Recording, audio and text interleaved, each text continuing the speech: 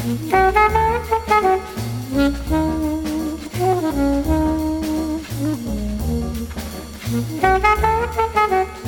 everybody, and welcome to the 211th episode of MTG Fast Finance, the podcast that's been preparing you to make money from your couch since day one. MTG Fast Finance is your weekly podcast covering the world of Magic the Gathering finance, collection management, and speculation. I'm your host, James Chilcott, aka at MTG Critic on Twitter. My co-host this week is the ghost of Travis Allen, aka at Wizard Bumpin', and we're here to help you folks make and save money playing our favorite game, Magic the Gathering in the Plague Times. Yeah, it has been a wild week, I'm sure, for all of our listeners. I can only imagine how dire it has gotten for most local game stores. I would imagine they're looking at, without any sort of rent relief, probably getting shuttered within 3 or 4 weeks. Depending on how well financed they are to begin with and how much alternate traffic they have. If you have a robust business model, you're in a strong, if you have been present in a community for a long time and you have a bunch of different angles of attack, including strong online sales, you're going to be in a lot better position than, say, random Midwest store in a town of 20,000 that normally only scrapes together 8 for an F&M, 2 weeks out of 4, and now you're being faced with people being told to stay home. Yeah, and I think the latter is far more common than the former. Oh, for sure. For every Mox boarding house, there's 6 or 7 other stores that are lucky to keep the lights on. I talked to Face-to-Face Games Toronto yesterday, and they said they had one of their busiest weekends ever. People coming in, buying up mystery boosters, and then a lot of people buying board games because they knew they were going to be home for a while. But they also have announced that their events are all shut down, as many major event organizers have done this week. Our sponsor, Cool Stuff Inc., has also announced that play spaces are all shut down at all of their stores in Florida, and all of their major tournaments are shut down. A lot of the stores are still running buy list and retail sales programs, but with heightened internal cleaning policies and so forth to try to make sure that virus spread doesn't become a problem on cards, packages, etc. Mm-hmm. It's quite an impact. I obviously I don't know where it's going to go, but man, I've watched people go from thinking it was a joke to storming out of the office because they don't think their company's doing enough to protect them in the span of 5 days.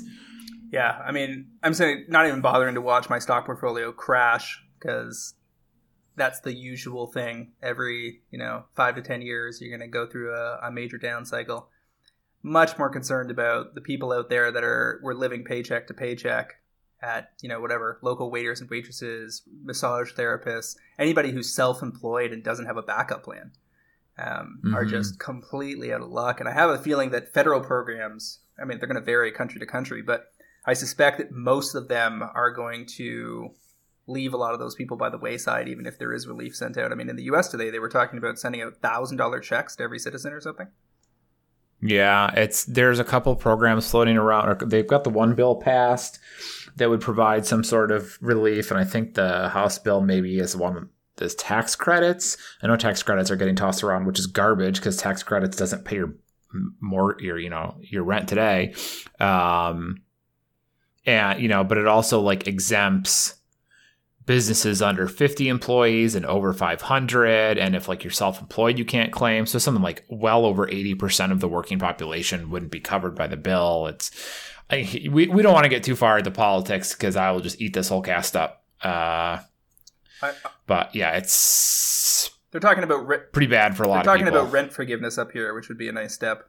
But that money's got to come from somewhere. If the major corporations that say own my building take a hit, then that's just going to come out of it always lands in the consumer's lap is the point I'm gonna make, is that there's almost no way to take money from corporations that doesn't end up hurting everybody else.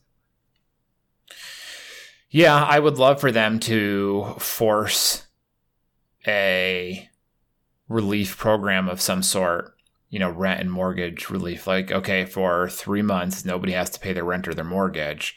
And that's what we need. I I don't know how you do that it doesn't end up screwing us anyways. Yeah, because the end result of something like that would be that mortgage rates would go up instantly by a lot. Mm-hmm. And so, because the bank will just, any place that is using statistics to drive their economic models is just going to adjust to whatever new policy is laid in their lap. And they will download all of those costs. So things could get very bad here. I think probably, in the grand scheme of things, MTG Finance is pretty trivial right now. We're still going to do the show. People are still home board. But I'd say that the best investment you could possibly make, especially if you're in the have camp as opposed to the have not camp, and you feel like you could do more or give more, donate to high efficiency charities. I've had good experiences working with Mennonite charities in the past. But everybody will have their favorite if they do a little research. And, just helping in the Magic community. If somebody needs to, borrow a board game, or, they need a little loan. Some guy you play cards with regularly is having trouble with his rent, and you can afford to send the guy, half his rent check for the month or whatever. These are tough decisions, and everybody's going to, have their own resource limitations, but certainly a good time to demonstrate your value as a upstanding community member that's willing to help. Yeah, I think that's a great move if you can do it. I respect most of the people listening to us probably are not in that position. If you're doing, Magic card flipping, you're not doing it because you're extraordinarily wealthy to begin with. So, you're doing it to cover your car bill or whatever.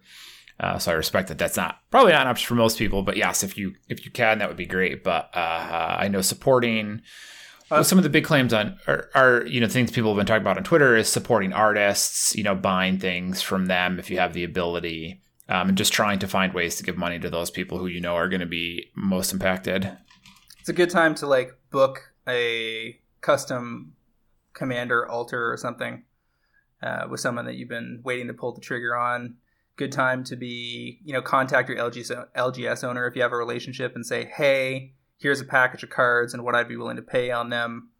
They might give you a decent discount just to get some cash in the door. You could also just prepay for future F&Ms or something, ask for a discount.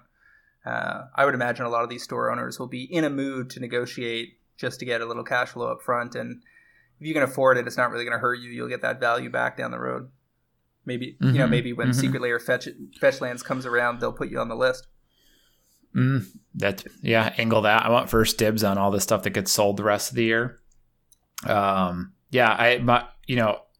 from the economic side of it, everyone's heard this already. And again, I don't think anyone that's listening doesn't know this. And but I have to reiterate how important it is for everyone to not go out to all these events. And it's very common, especially, I guess, among a lot of the younger, groups, younger millennials, I think are probably the target for this, but you gotta just stop going out for a little while. I know the bars in DC and areas in Buffalo were packed this past weekend with St. Patrick's Day. And it's what is wrong with you people? And it's so easy to transfer.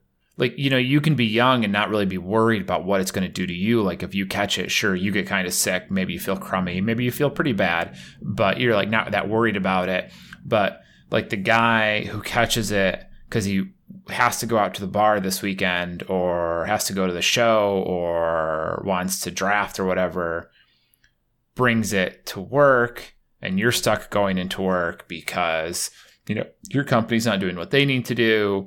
And you're doing your best with washing your hands, but you still catch it. And maybe you don't even know that you have it. And then you give it to your in-laws who are immunocompromised because they were, receiving cancer treatments or something. So it's just so easy to pass that along to people who are doing everything they can to try and be safe. But, one guy, two people down the line can really compromise that. So please do your best here, guys. And the thing is that washing your hands isn't even going to be sufficient because... Yeah, it's the latest research. It's a Band-Aid. Still being, still emerging, but the latest research that I've been reading from reputable sources, including a friend of mine that's a PhD at University of Toronto, is that this thing has an aerosol lifespan. It can just hover in the air. So wash your hands all you want, but you could just be, if you walk into an elevator and somebody coughed in it 10 minutes ago, it could still just be hanging out.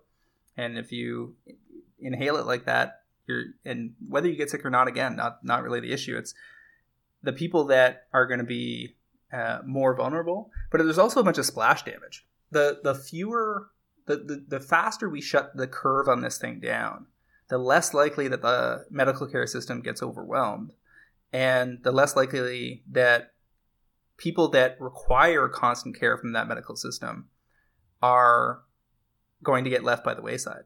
So, for instance, we've got a friend whose kid in Montreal basically needs regular blood transfusions to stay alive, needs a specific kind of blood.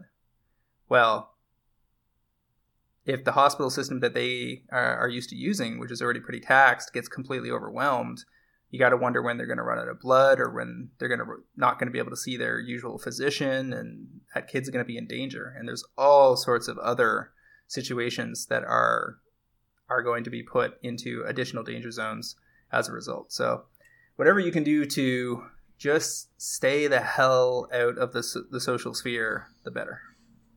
Yeah, so all of that is far more important than whatever we're talking about today. So, this is all just, to keep your minds off the burning hell world that surrounds us.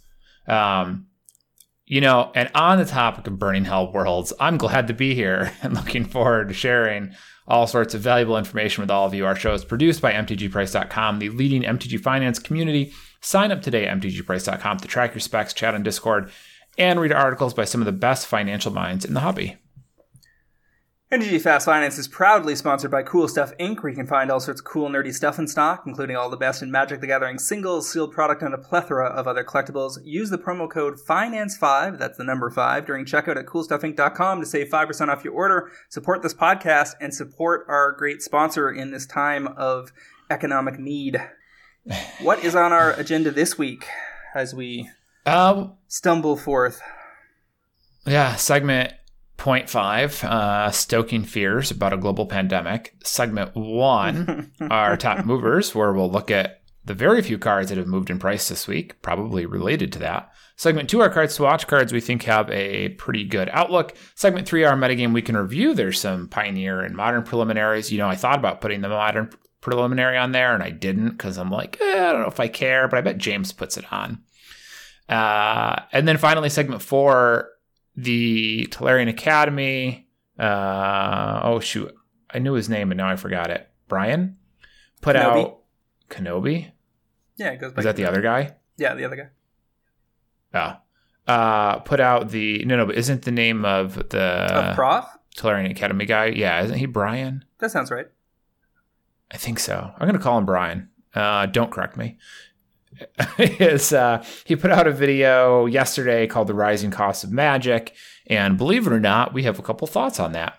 But we will get started here. Yeah, we will get started here. Segment 1, our top movers, Protean Hulk out of Magic 25, picked up from 5 to 7, so not a large gain, about 40%, but some movement here. Why? What do you think we're calling attention to this for this week, James? I don't think it showed up in the list of cards that Wizards was hinting seemed to be in the green Commander set this summer. They had a tweet out. I'm pretty sure it didn't include Protean Hulk. And it's a major card with Flash and CEDH, right? Mm-hmm. And Flash got unbanned a while back. It did. Yeah. Yes. Yeah. It did get unbanned. Yeah. Oh, they were complaining about that in the Rising Cost of Magic video as well. And the professor's full name is Brian Lewis, for the record. It is Brian. Okay, I was right. Although I don't recognize him with his new short hair. Well, you know what? I'm feeling better about those Protean Hulks that I bought when it was unbanned a while ago and was not able to chew through that whole inventory. So it'd be great if these caught back up. Yeah, I mean, I don't think there's a major pressure swing here, but this is going to go, mostly appeals to the people that are either competitive EDH players or play in very competitive casual play groups, because the combination of cards can just win on turn 1 or 2. So I don't know how fun it is to shuffle when you've been playing for 2 minutes, but to each their own. Yeah, I playing Flash Protean Hulk makes you a monster, but okay, to each their own, I guess. All right. So I think the most notable price mover this week is actually a booster box. Mystery booster boxes were available as low as $85 or $90 on pre-order, and people seem to think that they were going to crash pretty hard because the initial word was that the print run was quite large, about the size of a Modern Masters set. Something like a Modern Masters 2015 was what I heard from a couple of different vendors. And the assumption was that these were going to be opened so widely that the EV on them would crash as the pressure from openings pushed singles prices down to the floor. And as it turns out, at least the initial wave of distribution, big, but also very popular. So a lot of the singles inventory for key cards got chewed up pretty quick, and prices reversed course on TCG Play over the weekend. We're only really talking about the top 5 or 10 cards, things like Mana Crypt and Viscera Seer foils were under a lot of purchasing pressure last week. And there's, Rhystic Studies, Teferi's Protection, that kind of thing, that I think is going to rebound pretty well within a year. But I suspect what's going to happen here is that the mystery booster boxes are going to perform a lot like War of the Spark Japanese boxes. There's going to be some scarcity in the near term.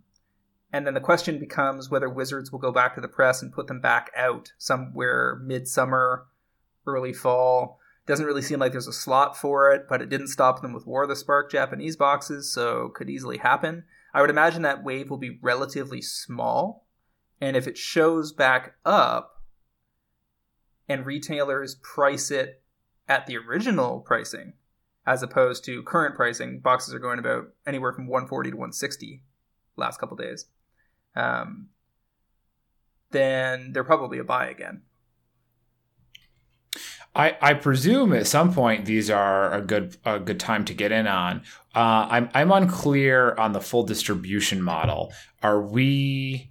can you walk into a store and buy these right now? Yes. They came out March 13th, so last Friday. Okay, yeah. So they are very recent. So they're selling for the $150. Basically, everybody seems to have sold out of their allocations. So a lot of major retailers seem to be just sold out completely.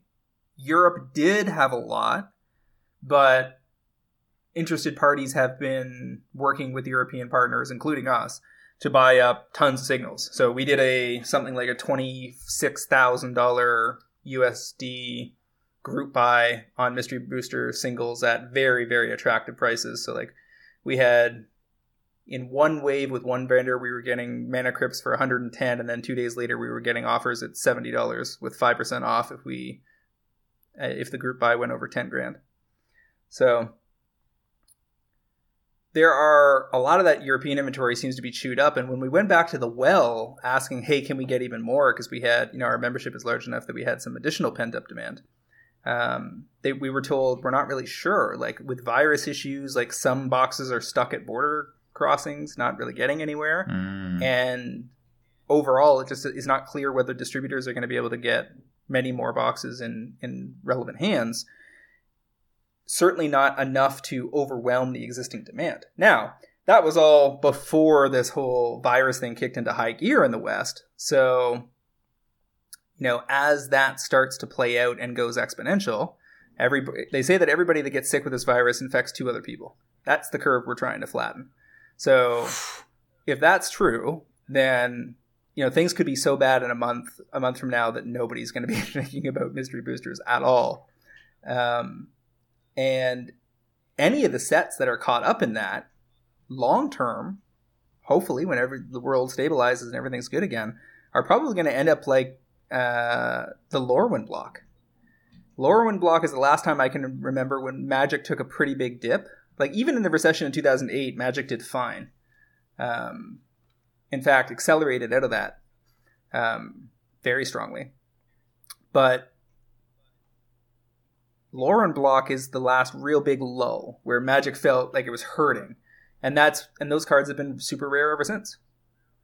Mm-hmm.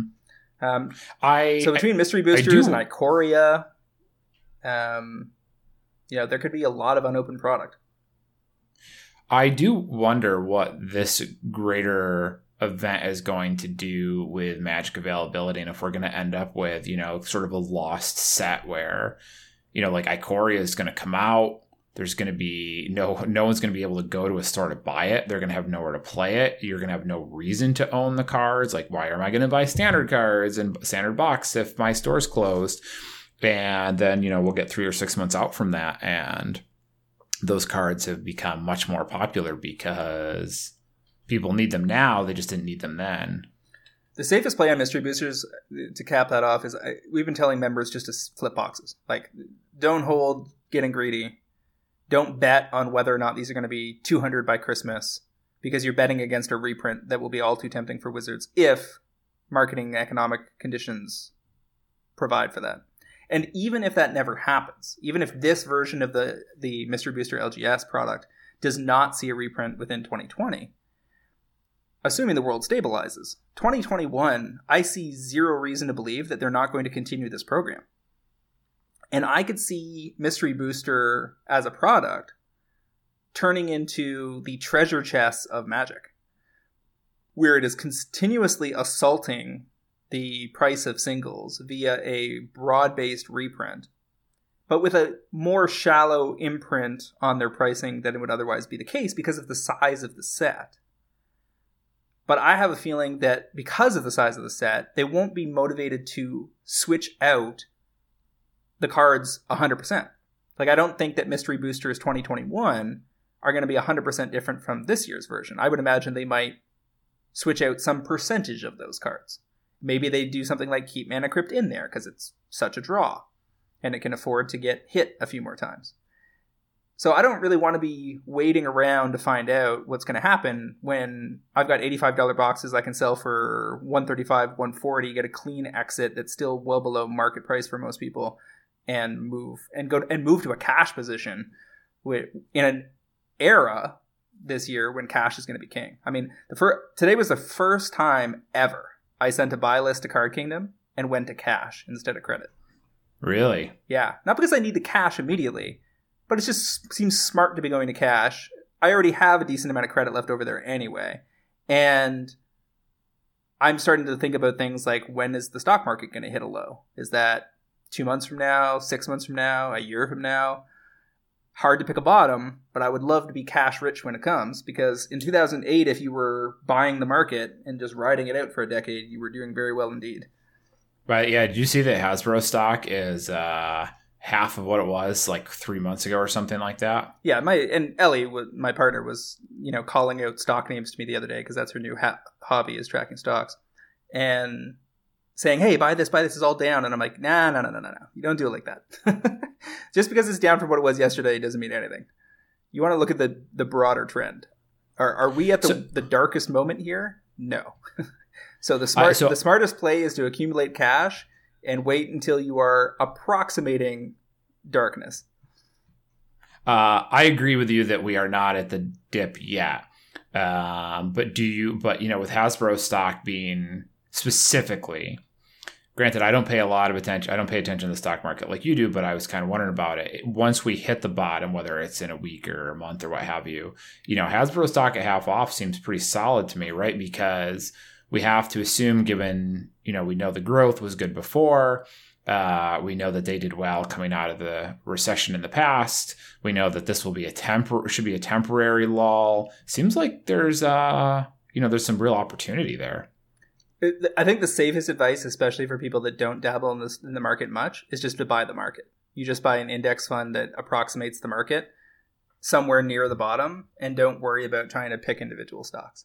And you will do very well indeed. Like, they've shown repeatedly over and over and over again, even the highest paid fund managers underperform the market as a group. Yeah. The ones that win awards every year for doing amazing are as much lucky as they are smart. So, and that applies to some degree to people like us doing what we're doing here as well. Like, the general trend line for cards they don't reprint will be up. If you identify those cards broadly, and if you take the accumulation of all the cards we talk about every week for weeks on end, you're mostly just talking about cards that have not been reprinted, that are high demand, that are of high rarity. I mean, that is what MTG Finance often boils down to. Doesn't mean that you don't need to do the research to figure out the specifics, but the safest bet, generally speaking, is to focus on in the markets, on the market itself, if you're not going to get too deep on the details. And in Magic Finance, just focus on the staples and you're approximating the same thing. Well, sure. And I know that, I've heard the whole, the experts in the stock market don't beat just buying the market, as you said. I'll put you this way. Nor do I.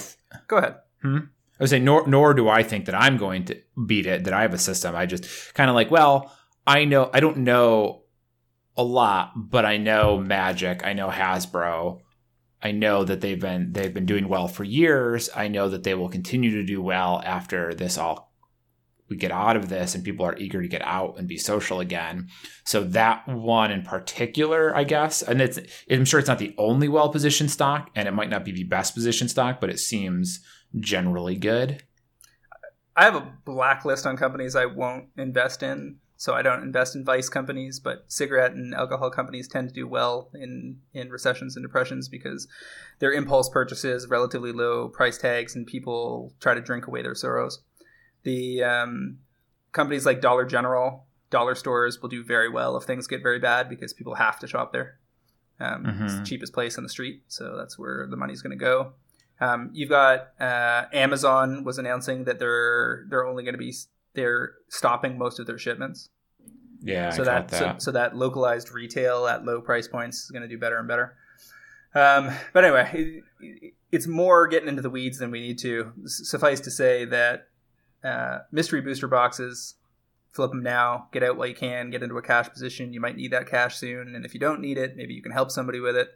And if you choose to hold it, then opportunities will abound over the course of this year. So plenty of places to put your money in the next 3 to 6 months. Yeah, I can't imagine you're going to have trouble figuring out where to spend money. Yeah. So finishing up this list, Chromeshell Crab foils at Allegiance, $6 to $12. It's a Morph EDH card, very low supply. It's been reprinted, but never in foil. So this is just trailing demand from the Morph interest earlier last year. Ugin's Nexus at Khans of Tarkir. This is the artifact that gives extra turns in very specific circumstances, specifically if you're sacking it to get it off the board and be free to take those turns. Saw foils go from like $2.50 to $15. I flagged this card last week as being very amusing on Twitter because it's such a niche card and the kind of thing that is sitting around in bulk all over the place. And Medina pointed out, hey, I don't see a spike. Well, here we are. I think the regular copies have doubled up or tripled up from like $1 to $3, and the foils are up to $15. So people are out there buying the deck. Indomitable Creativity, we've talked about a couple times recently. Foils from $2.50 to $20 here. This is on the back of the Polymorph Indomitable Creativity style deck that aims to get big nasties into play in Modern. I actually, this happened in between last week and this week, but I actually grabbed a couple of Ugin's Nexus. I think that's probably better than we think it is, or than it might seem at first blush. That comes from the strategy of, it's a Fires of Invention deck that uses Karn the Great Creator. So obviously the old combo used to be that you would Karn, slam Karn, get Mycosynth Lattice, play Mycosynth Lattice, lock your opponents out. Well, this new combo is play Karn, go get Ugin's Nexus, which when it goes to a graveyard, you take an extra turn and then you exile it. But Karn gets artifacts from outside the game, so you can't take infinite turns because you have to eat Ugin's Nexus every turn in order to get the extra turn, whereas Karn doesn't have a plus on loyalty, so you can fetch Ugin's Nexus twice before you eat him, but that's probably enough. If you can take several extra turns, that's probably enough to win the game, especially if you have a Vraska out ticking up at the same time. But this seems like it might be Pioneer's Karn combo. Like, I can just put Karn in the deck, and then go fetch Ugin's Nexus and start triggering an infinite turn loop. Or a lot of turn loop. And this iteration that we're seeing right now is playing 3 Ugin's Nexus in the main and 1 in the sideboard. And I actually wonder if you even need the ones in the main, and if strategies in the future going forward will even bother with it. This is a Fires deck, so they're trying to also be able to just play Ugin's Nexus, but you could theoretically just play the 1 Nexus in the sideboard, because once you have the 1, that's good enough. The other thing that you're trying to do is keep up with Karns. Karns are where you get throttled. So like a lot of different strategies could shove Karns in and then go, oh, I land a Karn, now I minus him, cast Ugin's Nexus, sacrifice the Nexus to whatever trick they have, and start the loop. Which is, again, not as good, probably not as good as Michael Synthlatus, but still very good. So this is a very long-winded way of me saying I think that the combo is probably better than it seems at first glance. The real problem is that you have to have a sacrifice outlet for Nexus, which is a little trickier for sure, but I don't know if that's the death knell of the combo. So in any case, I don't think this is a bad card or bad spec, and this might be pretty relevant in Modern. I think foils were great before this kicked off. I wouldn't want to be super deep on them, but getting out of a handful of them seems very feasible right now. Thanks for the correction that this is a Pioneer deck, not a Modern deck. And before I would want to jump in on even the $3 copies of Nexus, I just want to see this put up some more results. I think this is still mostly a fringe deck, but show me this deck get to a top 8 in a major event, and I would feel differently. Problem is, there are no major events forthcoming. Right. So one of the reasons you're going to see a lot less price spikes on a week-to-week basis on this show for the next while is going to be basically we're going to be referencing Magic Online results and nothing but, because no events are going to be running. Yeah. It's I agree with you that at the moment it's just a funny, cool deck. But I mean, part of the reason this came to the attention of the greater Magic community was Jerry T tweeting about it and saying Pioneer has been busted. And with Jerry T is looking at a deck and going, hey, this looks like it's absolutely busted. I took that as tongue-in-cheek, busted, but sure. I didn't. I thought he was being sincere, and possibly not like, well, the format's ruined until they ban this busted, but still like, oh, this is a legitimate combo. We will see. So I agree. I'm not advocating our listeners buy in on Nexus at the moment. You're right. The time was several days ago before it kind of went off, and we will probably have to wait longer to see what happens here because there's going to be so many fewer events. But it is worth being aware that it's out there. Here's the funny thing is that if everybody's playing on Magic Online and paper events aren't firing for months, there's going to be this really weird rubber band effect where something like Nexus could go to 20 or 30 tickets on Magic Online, especially if it's not in Treasure Chest, which I have no idea if it is or not, but as a random example.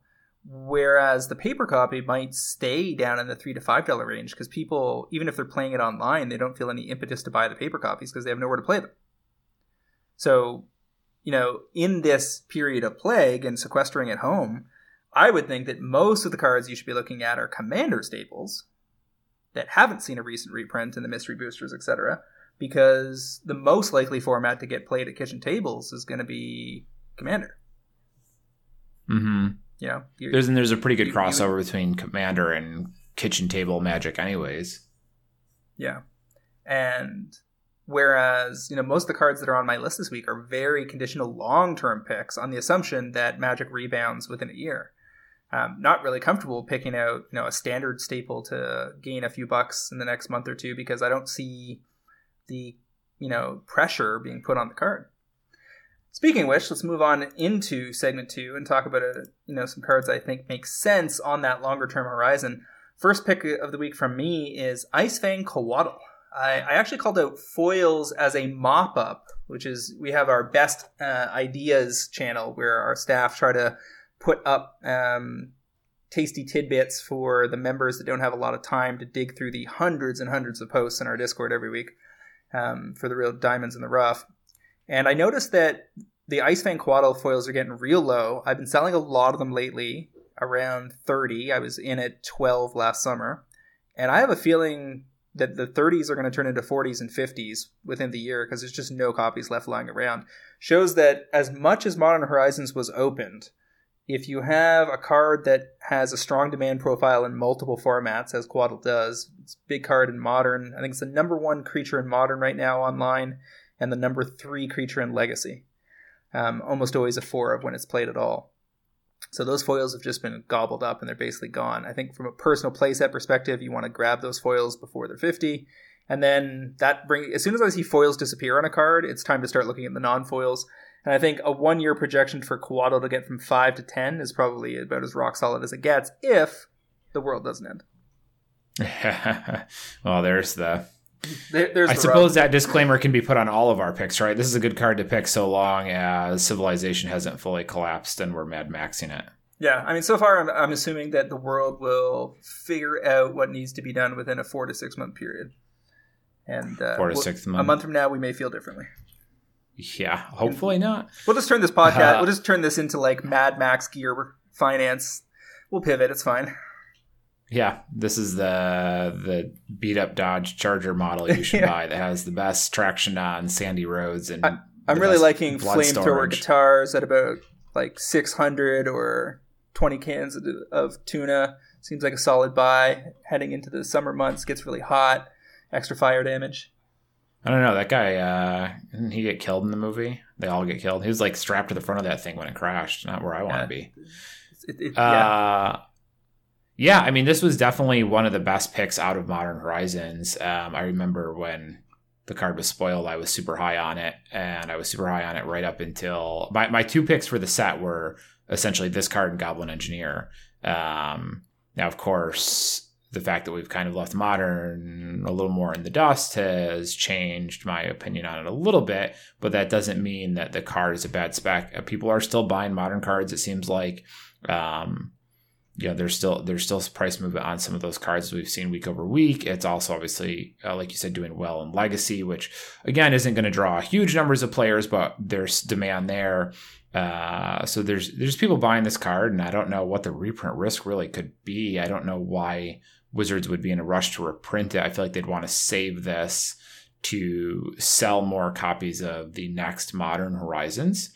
If and when that rolls around, this can be one of the staples they go back to the well on. So it could be a year or two at least before that happens. Yeah, any case, definitely. Yeah, and people are buying 4 of these at a time because they just want to play them. It's a competitive card. Yeah, I'm right there with you. $5 for low supply, moving to low supply with the foils already being out ahead of it. Seems solid. And our foil call was correct, too. It was back on episode 183, August 27th, 19. I called foils to go 16 to 30 within 6 months and put a confidence level of 9. So we got real close to nailing that on the head. And, one of the things that has me interested in this card and my next one in non-foil is that random rares from Modern Horizons tend to have something between 200 to 300 listings on TCG. Like, supply is really deep. It's going to take a long time for those to drain out. But Quaddle and a couple of others are under 100, and that matters because they're bought up in 4s. Yeah, well, I mean, and by virtue of having less than essentially half the number of copies or vendors as the other ones, it means that there's clearly some real demand there. Yeah. All right, what's your first pick of the week?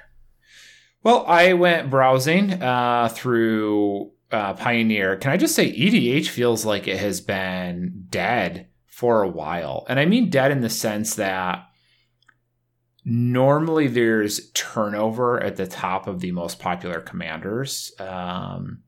If not every couple weeks, every 2 months, 3 months, especially when new sets drop. And it has been stuck on Throne of Eldraine commanders since a week before that set came out. And that was October, right? So since October, it has been Corvold and Godo and the fairy chick whose name I don't remember. And it just has not moved. Alela. Marin is still up there. Muldrotha, which are old staples. Which is surprising that we haven't seen any new commanders in something like 5 months now. which is kind of stalled out, I think, at least from our perspective, my perspective, the chasing new commander card spec game, which is usually pretty effective. You know, a new set comes out, you look for the commanders that are going to be popular, you get in a couple days, well, a couple hours or a couple weeks ahead of the people who also want those, and you can turn your cards like Chrome Shell Crab, where you can go snag a couple copies for $1 or $2 because nobody cared about them when the Morph one came out, and then suddenly sell them for 15 or 20 bucks. Like, you get those opportunities, and it just hasn't moved in EDH lately. So that's typically one of the places I like to go for my picks. And it's really been annoying that there's been no movement, essentially. The top cards, the hot cards in EDH aren't changing. So I don't really know. Well, I mean, the hot commanders, maybe. There's been plenty of new cards that have been hot. Well, yes. I think about it in the sense that new commanders drive a lot of interest into cards that previously had none. And those are always exciting to go after. And we haven't had any popular new commanders. So there hasn't been a rush towards cards that were previously pretty quiet. And if I go back and look at the top cards for the past month, I can scroll through, let's see, 6, 12, 18... 24. I mean, I'm scrolling through the top cards of the last month in EDH, and all of them are well-known staples. There's nothing new here. So new cards pop up, but like nothing has gotten really popular all of a sudden that wasn't already. I guess I'm a lot of my picks are being driven by Pioneer, I feel like, lately, because that's where you're still seeing a lot of turnover and excitement, whereas EDH has been quiet. And I'm hoping Ikoria will change that. I'm hoping Ikoria brings some good commanders and we get to really shake things up on that side of things.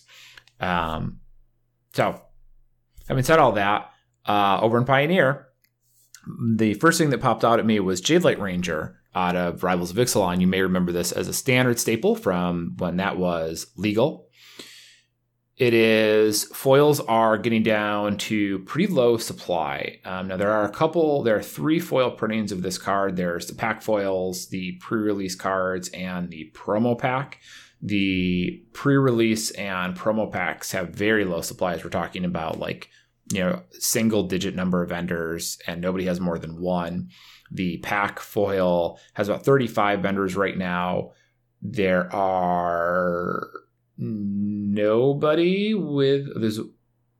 2 people. Pack Fresh Magic has 8 copies at $9 foils. And they're the only person that has essentially more than a play set. But you can buy them at $3 right now. Jadelight Ranger foils are available at $3. So I like these up to probably about $8 or $9. The number of copies below $8 or $9, the number of foil copies below $8 or $9 is probably, 40, 50 total across all 3 printings. It is currently the 30th most played creature in Pioneer, so it's pretty popular. The jump from 3 to 6 is pretty fast. You don't have to get through too many copies before you're up to that price point. Again, I'm not sure where you would really see a reprint on this. It was not in Mystery Booster foil, I believe, right? There's no way they're putting this in the EDH green, foil green thing that they're coming out with later. So this is pretty much predicated entirely on Pioneer. EDH, it's in 1100 decks, so it's irrelevant. But I think that the foils for Pioneer and the Devotion to Green list and some of those other strategies is going to be your angle here. Yeah, I can buy into that. It's mostly about Pioneer right now, so Pioneer demand definitely matters, and that could turn it into a longer-term play. But inventory is relatively low, ramp is relatively steep, so before things get worse, these could trickle out the door, and if you put it on a 12-month horizon, I'm on board. Yeah, I think, I suppose with the changes in meat space tournaments, everything is just probably getting 2 to 4 months tacked on to its timeline, right? Like, for sure. I'm like Jadelight Ranger is a good 3 to 6 month card, but it's like, well, actually, if nobody plays Magic for 2 months, it's probably like a 6 to 12 month card. So yeah, and haters will say there are great opportunities for really short term stuff. Like the stuff our pro traders just bought from Europe trumps pretty much everything we're talking about tonight. But those opportunities aren't available to everybody. And a lot of those opportunities are going to dry up as businesses get more cautious, less product gets cracked, and general economic conditions worsen. So the kinds of stuff we would, on an average week, be looking to get in and out of within a month is just not going to be less and less available, or at minimum, less reliable. Because you just don't, the lack of coverage, the lack of major tournament events, the lack of impetus for people to buy things to carry to their F&M, that adds up. I mean, there are a lot of trend lines working against Paper Magic right now. And so anything that's not in Commander, I think, has to be talked about on that 12-month horizon. Yeah, I would agree. Including my next pick. One of the other rares from Modern Horizons I've got my eyes on here, Archmage's Charm, which I'm pretty sure Fournier downplayed and then later backpedaled on. Didn't seem like there was going to be room for it in Modern because so many other great counter spells. I think his comment at the time, if I'm not misquoting, was that he thought Cryptic Command would earn all the slots that this might try to take. And turns out this is now like the 28th most played card in Modern. Foils are near $20, are basically sold out, and they're likely a strong buy. And on that basis alone, if you like the foils, now would be the time. Same as with Quaddle. And if you don't like the foils, then the non-foils at 4 to go to 8 in, say, a 12 to 14 month horizon seems pretty reasonable. Sure. Yeah, there was something. What got printed in Modern that changed his outlook? So I remember he was down on a bunch of stuff in that format, and then suddenly they printed something and he got all excited about it. I don't remember. But yeah, this card is one of the better cards out of that format, or out of that set. Clearly popular in Modern. I think that's probably, I would have to imagine this card is popular in a lot of kitchen table decks. I don't know why I think that, but I have that sense. Well, it's a Commander card too. It's registered in 2,500 plus, which is not a huge number in the 8 months or whatever it is since it came out. 10 months, 8 or 9 months. But it's reasonable. Like it's a multi-format card for sure. The fact that it can counter any spell or draw 2 cards or gain control of target non-land permanent with converted mana cost 1 or less means you can grab Mana Crypts, you can grab Soul Rings. I mean, the Commander applications are real. Yeah. So no, I think this is solid. This is definitely probably top 5 Modern Horizons picks. If you've got Icefang Coatl in the top, this is also up there.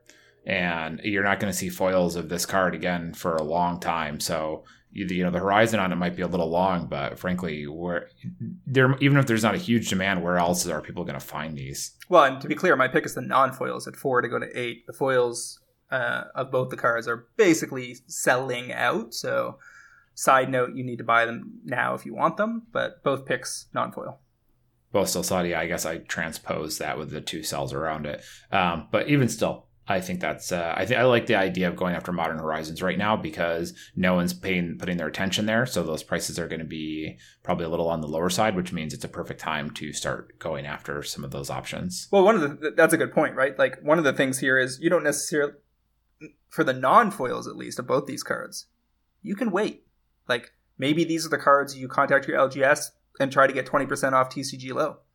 Maybe these are the cards that you wait for a real good sale, because in a month you could be seeing really great sales offerings from online vendors if their sales slow. If their sales actually go up because people are at home looking for things to do and they end up doing a lot of online shopping, then they won't necessarily have the impetus to introduce a lot of sales. But no one really knows what's going to happen. So, you can probably take a deeper breath before you line up your targets for the next 3 months or so.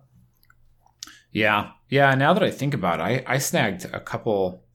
I have bought cards over the last several weeks that are probably going to be a lot slower moving now than they would have been otherwise. Which I suppose is true for everyone. It's just sort of like kind of thinking about it now. It's like, oh yeah, all that stuff that I grabbed that I was excited about, probably not going anywhere, is it? I mean, I just shifted into long-term mode as soon as I realized there was probably a recession coming. Like most of the stuff I bought from the mystery boosters is the stuff that I have no hope of selling for at least a year anyway. Like I'm not Mana Crypts at 70 will probably be pretty easy to flip at 100 if I want to. But I could also just wait a year until it gets back up solidly to 160, 170. If there's no reprint of Mystery Boosters. Because the card already rebounded like $20 after getting targeted pretty hard over the weekend. There was copies in the US as low as 115, 120 briefly last weekend, but they've already been sucked up. Well, yeah, I mean, you could, like you said, the EDH type stuff, you'll probably be able to move through easier. But the anything else, it's going to be rougher for sure. All right, tell me about this next pick. I like this one. Yeah, so I had to actually double back and go make sure that this wasn't on any of our picks. But you picked the non-foils on episode like 165. So it's been nearly a year since this card has shown up on our cards to watch, which genuinely surprised me. That card is Nissa, who shakes the world. Nissa shook coronavirus out. Say again? Indeed, she does. Yeah. I picked the non-foils to go $2 to $5. That was a pretty good pick. Yeah. Yeah, I'll say so. Nissa, who shakes the world, foils out of War of the Spark, hanging around $11 right now. Now, there are, let me double check here, like 5 foil printings of this card. There is the pre-release, the promo pack, and pack then the foils, pack foil. Japanese foils, and Japanese pack foils. Yes. Japanese so there's all foils. those. Although the Japanese anime foils, I think, are out of stock. And a lot. On TCG from... Very expensive. Say again? And they're very expensive. Right. And also there's the stained glass, which are down to 30 right now, which honestly might be a buy, but I haven't dug deep enough on the distribution and inventory of that to get a feel for it. Some of the stained glass already look great if you believe they're not forthcoming. If you believe that faucet's going to turn off soon. If they're going to do it for the rest of the year, as we talked about last week, then that potential has kept me hands off. I haven't gone in on any stained glass walkers yet. But if they were to make an announcement tomorrow that said, listen, you're going to see a few more of the missing stained glass walkers for the next 3 secret layers, and then we're switching to something else, I would be seriously looking at moving in on some of these. Grabbing some of those, yeah. And the price on the Nissa stained glass crashes from 50 to 30, like over the course of 7 copies. Or you can look at it and go, wow, there's a copy at 30, and then it ramps up to 50 in like 6 copies. But that could just be, I'm not exactly clear which direction that's going at the moment. I think it's going down, not up. But in any case, the pack foils are currently around $11 or so. I think there's like 1 or 2 that you can snag at 10, but for the most part, they're about $11. Now, the cheapest copy is actually this guy who has 27 copies at $11.30. Who was in early and is happy about it. Yeah, so he's thrilled about that. But other than that, there doesn't appear to be a glut of supply anywhere. And, if you look at that guy with his 27 copies at $11, and then you get about 3 play sets in and you're up to 15, and then you're out of stock. So, beyond essentially that one vendor, there's not a lot of inventory on any of these. So there was like 20-ish vendors of the pack foils. And then if I look over at pre-release foils, there are 5 people selling copies. So, that's not very many copies. The promo pack has got 11 people selling copies, and that's the one you can grab at $10. And then again, there's 2 play sets and they're $18. So we know that Nissa, who shakes the world, is currently the 15th most played spell in Pioneer. It's very popular. You're seeing it in the mono green devotion builds, and I pulled it out of a Simic Ramp build. It's a couple different strategies that are making use of her. We know she's very well established as being a strong card. I think that getting in on these now, hopefully snagging them, maybe from standard players who might be looking to shift them in anticipation of losing access next fall, could put you in well position to get paid off in Pioneer in 6 months to a year. I would assume that the standard players are mostly hoarding non-foils, and so I would expect non-foils to drop to some attractive number midsummer come the fall. the foils are probably mostly demand is coming from EDH in Pioneer. This is almost 6,000 decks reported on EDH Rec, one of the stronger cards out of War in that format. 4% of all green decks are running it. So I wouldn't be worried about holding foils. I'd be happy getting in at this price. He does have a 27 copy wall, so it just kind of depends on how deep you want to go. And again, you can wait and hope to get a sale, since that wall is anchoring the price near $11. You can use that to negotiate $10 copies on social media or via your LGS. I'm not in a huge rush to add them to my stack, but you could do a lot worse than going after this card, because this is a very powerful planeswalker. It doubles the mana production of forests. It puts creatures on the battlefield. Its emblem is not really a game-winning thing, but the ramp ability is enough to keep this as a staple in at least EDH and Pioneer for as long as the power curve is held to a certain level. So you told me how much you like it, and then you said you don't want to own any. No, I said I'm not in a rush. Like these cards, I suspect that because this guy's anchoring 27 copies at 11, unless people listening go ahead and bite those off, it'll be hard for there to be immediate price movement. And because this is most of the demand comes from paper tournaments that don't exist right now, I'd be looking to get these a little cheaper, bide my time. But the Commander demand is real, and it anchors the card. So these foils will get there. What did you call them to go to? 20? Like 20 to 25, I think. 20 is a very reasonable number to expect, but I like to look for at least a double up, and I do think 25 is probably viable. I mean, yeah, I like it better at like 20 to 22 for sure, to make sure you hit your target. But sure. It's going to get there. It's just a matter of time. I got to dream big. Fair. All right, my last pick is another long-term staple that I think is kind of inevitable. Castle Vantress. And you can go whatever direction you want here. Foils and non-foils are basically the same price out of Eldraine. There's a lot less of the foils, and people are clearly buying them because the ramp is forming up. It looks like these foils will be $6 to $10 before long. It gets played a ton in both Commander and Pioneer, where it's going to be a staple for some time. In Pioneer, it's all about blue-white control, and it's just being able to scry 2 in the mid to late game. In Commander, is just a useful ability to have on a utility land that can also, tap for blue. So Vantress is going to get there. The castles, just in general, have been excellent specs, particularly blue, green, and black. And Vantress is probably, third on that list. But if you like pack foils, I would snap off some of these at $3, and I think you're going to be fine. Might find them anywhere from 3 to 4. Again, not a huge rush because the inventory isn't super drained. But whether you go the foil or the non-foil route, I think this is a card you're going to want to have in your portfolio come a year and a half from now.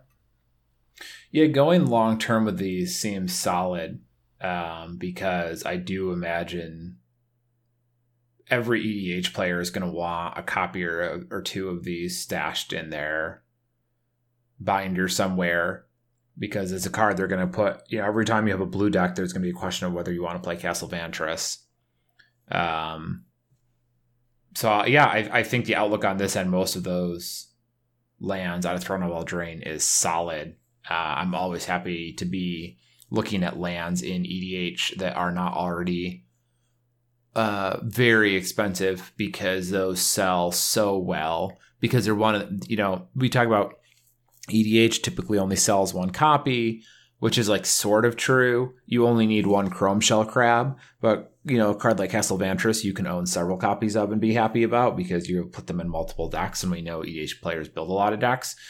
So it's the ability to kind of play the EDH angle and also get to sell multiple copies to the same person possibly. So I like that angle here.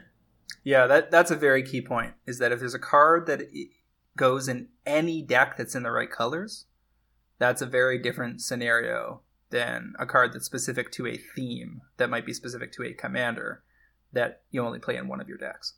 Vantress has no specific utility for any specific commander. It's just generally useful. Comes into play as an untapped land that makes blue if you control an island, which you probably do, and later in the game, scrying 2 repeatedly. It's just overall good card. They don't print lands like this very often either. Like the utility at the level of the castles is not super common. Those kind of cycles don't come along all that often, so it's going to get some room to breathe, I think. Okay. I got one more here I sneakily added as we were talking. I see that. Because I went back and looked it up. Corvold Fey-Cursed King, people may recall, is a Brawl deck card. As you mentioned, very popular as a commander, one of the most popular commanders of the last year, and has been important in Standard and Pioneer, and lately alongside the aforementioned Ugin's Nexus. And the non-foil copies were only available in the the collector boosters for Eldraine. So when it kicked off as being a good deck in Standard, surprisingly, in the fall, we called it to go 12 to 20 on episode 195 and got an exit window. I only had 2 or 3 copies in stock, but they all sold that week. I think they were selling them $19.99 or something. But some copies have dropped back down to $7 for the non-foils. And the ramp's looking real steep. I don't see how the non-foils could possibly hold that because nobody is opening Eldraine collector boosters anymore. And there's just no point of resupply. So these going from, say, $7 or $8 to $15 to $20 in a year or two seems very, very likely. The ramp is already quite telling on TCG. Yeah, that's pretty great, especially for a card that's so popular in EDH and is doing such a good job holding his position. And, we had the Throne of Eldraine came out. Obviously, he jumped to the top of the line in terms of how popular he was as a commander, and he's pretty much held that spot since. But we had, what is this? Oh my God, what is the set that came out? Theros Beyond Death? Theros came out and brought no commanders with it. So, I mean, is Ikoria going to do the same thing? Probably not. But, it could miss, right? Maybe they don't find anyone else. And then Corvold maintains his position as top EDH commander for yet another, 3 months, or until that commander product starts dropping. So I think that these popular commanders have a way of really holding on for a while, and I think he's going to be one of those guys. Yeah, for the record, in the past month on EDH Rec, the 5 most popular commanders are Corvold Fey-Cursed King, number 1, Golos Tireless Pilgrim, number 2, at 429 decks and 407 decks, respectively. Then Alela, Artful Provocateur, which is the other one from the Brawl decks, 373 decks. Then Muldrotha the Gravetide at 366, and Yuriko the Tiger Shadow at 327. So you've got a Dominaria card, 2 Eldraine cards, an M20, and a Commander 2019 or 2018 on Yuriko. I can't remember. 2018, I believe. 20-something.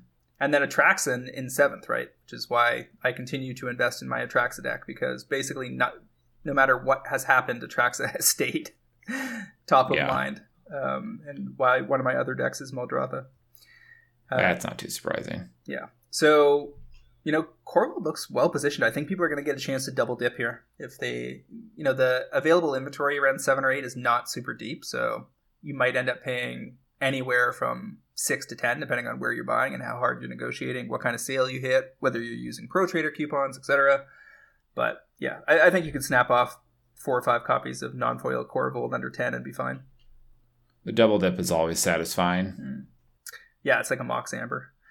All right, so we didn't have a Pro Trader pick that jumped out at me this week as being particularly excellent. I had that Dovin's Veto foil pick last week, which was a hard act to follow. But I think it's worth... You guys are disappointing us. Well, not really, because I think one of the most common lines of chatter in our Discord this week was all about how if people are staying home, they're probably going to be playing a lot more Magic Online. So looking at Pioneer and Modern staples for MTGO is probably the place to be. And I think they're probably right. There's a bit of an issue, I think, for me that is going to echo with some other listeners where if you're already kind of maxing your available hobby time, whether that's between fun time plus MTG Finance tracking, research and buying and selling, then jumping in on Magic Online requires you to track a whole nother set of numbers every week. Because even though decks tend to do similarly well, both in paper and on Magic Online, and are relatively tightly clustered in that way, there are significant differences in card availability and price movement, and things can move very fast on Magic Online. So I think to do it well, you need to be, at minimum, committed to playing one of the formats so that you're tracking what's going on in that format as part of your fun side of things. So your research time is part of your, goofing off time. That will help you be better informed about cards you could be targeting for Magic Online.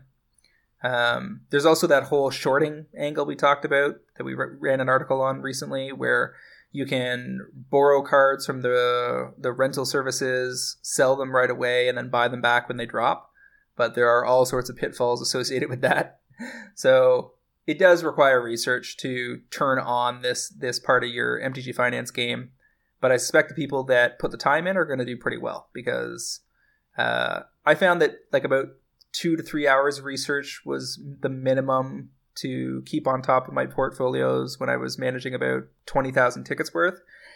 And I've long since exited those positions, but I might, some of the stuff I was holding for a long time went up again, things like Dig Through Time and so forth. And if you played Magic Online for a long time drafting, you might just have random Ugins Nexuses and Inverters of Truth and stuff sitting around that you could turn into tickets and then either play while you're stuck at home, or maybe look at some cards to invest in. This feels a touch cute to me. Maybe a little too cute, right? Like I don't think it's necessarily wrong, but hoping for major changes based on people kind of being pushed inside. Like the average Magic player who is now not able to play events in the store is probably going to Arena, not Moto. I feel like the Moto grinders are probably not going to have their play patterns influenced by this too much, because they were playing Moto anyways. And the people who weren't playing much Moto yet but would move on to playing Magic Online because of the store closings would play Arena rather than Moto. I get the idea behind it. I'm just not sold that you're actually going to see that much of an uptick in players. Well, we'll be able to report back on it shortly, because sites like Goldfish track price of baskets of cards. So we will be able to get a sense of how things seem to be trending as the situation develops. I'd be surprised if they didn't see at least a 15 or 20% uptick in overall play. Seems to make a lot of sense to me, because people working from home are going to get away with playing video games. That's just the reality. Because working from home does not mean you have the same workload when the world is dealing with this kind of situation. A lot of projects are going to get put on hold. Fresh spend is going to get, if you were managing a web design project for your business, I'm going to get calls for sure this month where work for our agency is just going to get put on indefinite hold because nobody wants to take on the responsibility of trying to launch something into this situation. So, my little brother is stuck working from home, and don't tell his boss, but he played a lot of Call of Duty yesterday. Yeah, I mean, I don't doubt that. I guess I'm not saying any of that's wrong. I'm just not sure that you're going to get quite as much movement out of it as maybe you're hoping for. Like, who are you trying? Because you're not going to bring new players into MTGO for the most part. Like, this isn't going to bring new blood in. It'll just be the enfranchised player who plays more. I've got an account that I've had active since like the first year of Magic Online. I hardly ever play, but my daughter's 3 now, not 1, so she's less of a handful, sort of. I have more free time because she goes to bed at 8 p.m. now instead of midnight. And I'm definitely going to have less pressure from my main gig. Guaranteed projects are going to get put on hold shortly here. Just waiting for those emails to roll in. And then I'll probably maybe try Pioneer on Magic Online. Like, other people must be thinking that way. And I don't think you need much of a percentage change in overall activity to see prices move a lot. Like 15% more people doesn't equal 15% more on key cards. It could equal 60% on key cards, because the algorithms are all about how many copies sell per minute per hour kind of thing. If there's relatively constant pressure on the buy and sell side of a card on Magic Online, it will stay static. If you have a bunch of people in the same 2 or 3 weeks decide to get in on it and buy a deck, cards will skyrocket. Sure, that makes sense to me. Like you get those spikes. Okay, I mean, I'm willing. I could definitely be wrong about it. I think healthy skepticism makes sense. There's nothing guaranteed on Magic Online. You still got to pick the right card at the right time. And timing any market is difficult, and Magic Online is not easier than anything else. So there's all sorts of caveats to jumping in on this. But I think it's, in terms of cards to watch, quote unquote, absolutely. Like, it will be one of the things that I think is most worth watching, especially if you buy into the, people that would have spent money on GPs or at their local LGS are now looking for places to spend that money because they're not that hard up and they've got, their situation is not particularly financially dangerous, at least in the short term. Mm-hmm. I guess my biggest takeaway is that if you are not already invested, if you don't follow Moto and you're not into Moto, it doesn't mean that you should be getting in now. That's a difficult world to get involved with if you don't already have the insight into how that market works. Yep. Like, I know, obviously, I do a podcast about Magic Finance. I feel like I'm pretty well equipped to talk about this type of stuff, but I would be nervous about trying to go after Moto stuff because the market and economy is so different there than it is in paper that it's easy to think you know what you're doing, and then I feel like probably get branched. Yeah. So, I mean, there are people on our Discord that we have a channel set up just for Magic Online Finance these days, and we do have people in there that are pretty active and I think are generating a lot of great commentary that is ahead of where I'm currently at with it, because I'm just not paying attention to it. So that's one option, is to come in and spend some time learning before you decide to take the plunge. At minimum, understanding that market helps you just make your decks cheaper on Magic Online. Sure. Okay, so that brings us to segment 3. Wait, hold on. We didn't pick our favorite. Oh, right. So for me, it's either Korvold for the double up, double dip, or Nissa Who Shakes the World foils. I don't love any of these. I feel like if I like one the most, it's probably Nissa, because I feel like I see that card all the time. I feel bad. Like, I feel like I pick mine every week, which makes me look arrogant. I think it's a solid pick. Like, it's a tri-format staple. I don't think the foils are going to take a major dip at rotation. It has better EDH backing than everything here except Korvold. So I think both of those, whether they're one in which order you put them, I don't think is particularly relevant. I think it's the best of the bunch, at least for the shortest timeline. Ice-Fang Coatl and Archmage's Charm are going to get there, but it's going to be a long time.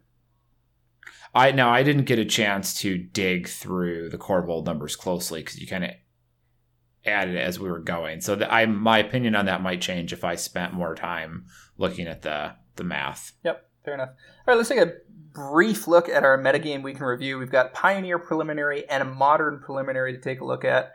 Kick it off with Pioneer, the format we think is most relevant these days, moving the most cardboard, as far as I can tell. A lot of the same stuff. We got the mono green Nykthos decks that seem like they're going to be around as long as Nykthos exists. And eventually they probably just get too good and they have to ban this card. The Nykthos? Yeah. Like, eventually there's just going to be too much power in mono green, would be my guess. I guess we already saw it. The question is, will it happen again? We all thought Nykthos was going to be too much when it was first printed in Theros, and that never really came to fruition. it wasn't until Pioneer essentially that the card finally was a little too good. The deck is just a pile of specs. 4 Karn the Great Creator, 4 Nissa Who Shakes the World, 4 Vivian Arkbow Ranger. All of those cards have made me money. The problem is that I think it continues to get, like, yes, mono green will get better, but so will the other decks. And if the other decks get better faster, then it just keeps getting worse. It really helps, though, that there's not a ton of Tron-style ramp in the format outside of green. So, and the fact that they have 4 Elvish Mystic and 4 Llanowar Elves in a format that doesn't have Path or Bolt and leans on Push, Abrupt Decay, and Assassin's Trophy, means that I think the position of this deck is tightly linked to when they give us more 1-mana removal for the format. And I was just going to say that, and I think that's a very valid interpretation. Like, mono green devotion is going to keep getting better until something comes along that says, nope, like, we're taking all the wind out of your sails, and that might be what really keeps it from becoming a true problem in the format. Like, is there a greater signal that you're not worried about removal spells than running 2 Voyaging Satyr in your competitive deck? 1 in a green for a 1/2 that untaps your Nykthos? You're just like, I'm going to run this out on whenever. I'm not really worried about anyone killing it, because what are they targeting it with that's going to put them up on mana? Yeah, even if they kill it, they spent just as much mana as you did playing it, so you're not too bummed about it. Mm-hmm. You're still seeing the Sultai decks all over the place. Friends of mine here in Toronto claim this is the best deck in Pioneer. Fournier says the same. Inverter decks, so far untouched in Pioneer, so they're still doing work. We got the green-black Monsters deck that's Great Henges and Rotting Regisaurs. This one had 4 Nessian Hornbeetle. I don't think I even know what this card does. Zetotheros, 1 in a green, 2/2 at the beginning of combat on your turn. If you control another creature with power 4 or greater, put a +1/+1 counter on Nessian Hornbeetle. Don't think that slot's going to last for very long. Won't take long before they've got a better 2-drop to put in there.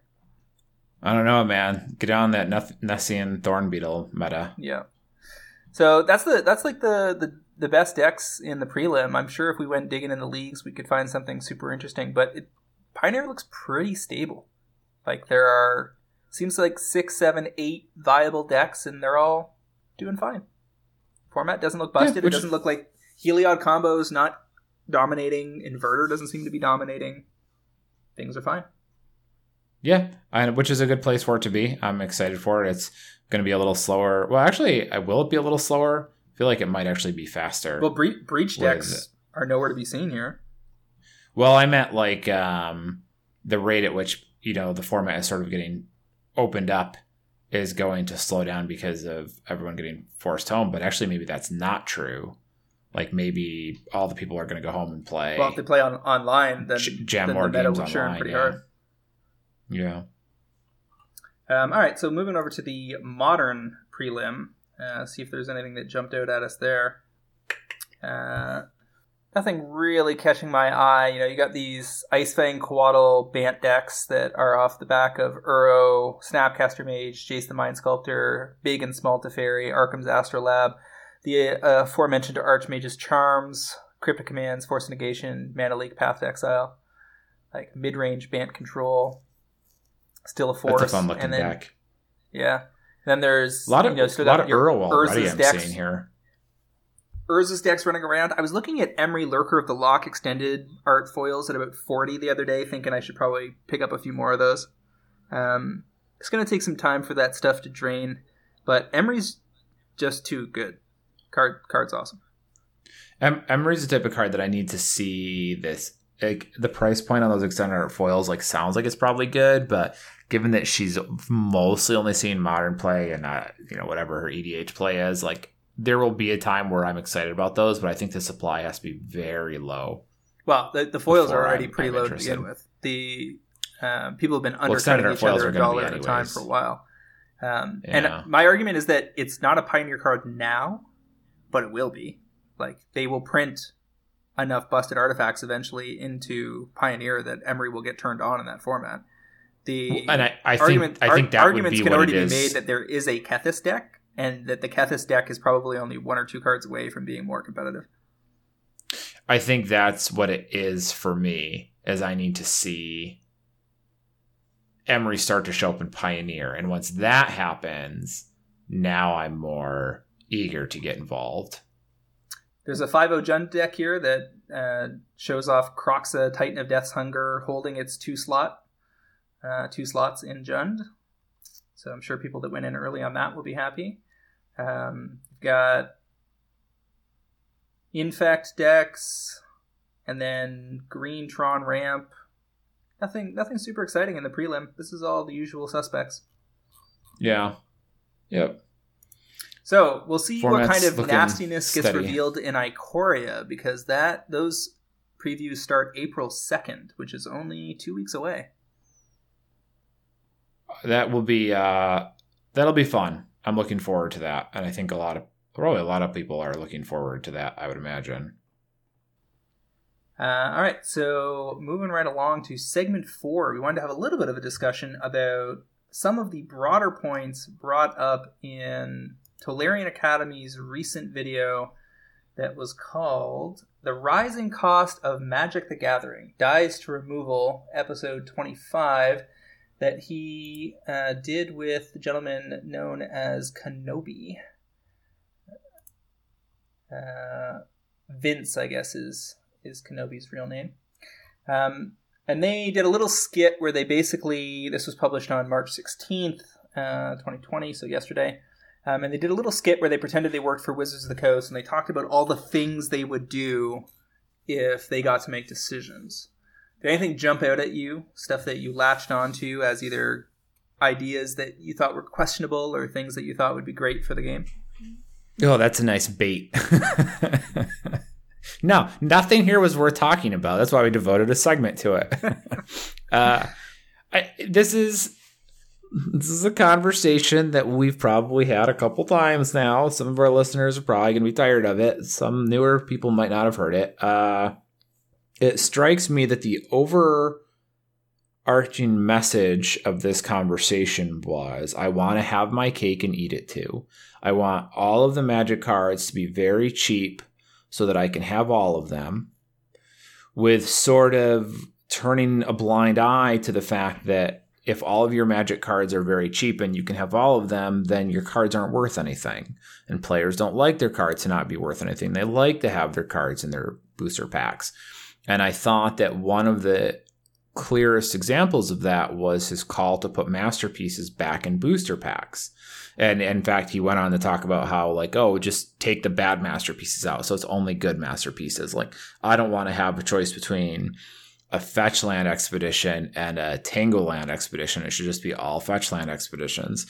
And it's do you if you look back at the prices on standard cards from Battle for Zendikar, and they were garbage. The cards just were worth nothing because there was so much value in the masterpiece slot and the booster box prices were still the same, that every other card in the pack couldn't be worth anything.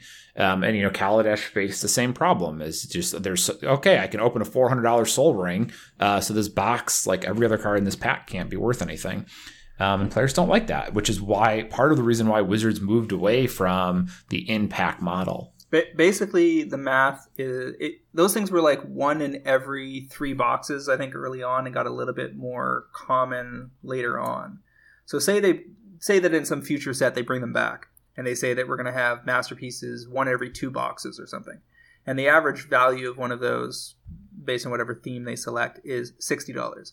That means that each box has $30 of EV associated with the masterpiece. And if the box was, say, $100 retail, the EV of the rest of the cards in the box has to be 70 or less, because 30 is reliably sourced from the masterpiece. And what that does is, yes, it can make some of the cards in the sets cheaper for players, but it also undermines the ability for your LGSs to stay open by mining the singles card sales related to the set. Mm-hmm. When they crack the entire box, they don't get bonus EV out of it from the masterpieces, because the EV will just be spread. This is what people don't understand. No matter what you put in a booster box, the EV of that box will tend to approximate its cost. Because if boxes can be had by vendors for $72 or whatever, and the EV of a box is $160, they're motivated to buy as much product as they can get their hands on, crack it, sell the singles, recoup their costs, and keep doing that. What that ends up doing is flooding the market with singles. And as the market gets more and more flooded with singles, there's a race to the bottom because every seller on TCG is motivated to reduce costs by 5 cents per cards to make sure that their cards actually sell. Because if they don't, if you're the 50th best price on TCG, your card will not sell unless you're in a TCG direct situation. And as a result, the estimated value of the average set of cards pulled out of a box will always regress back down. Now, where that tends to recover for players is when that set goes out of print. And that's why people that have been Magic players for a long time have been able to mine their collections for serious value, because Wizards' long-term game plan of letting sets be easily available, at least standard sets, easily available while they're in print, and then increasingly difficult to find when they're out of print, is a big part of what makes this hobby so sticky for people that have been in it a long time. Because your collection tends to hold value. And the prof has made this argument many times, which I don't think is very well thought out, about how there are other hobbies that are cheaper.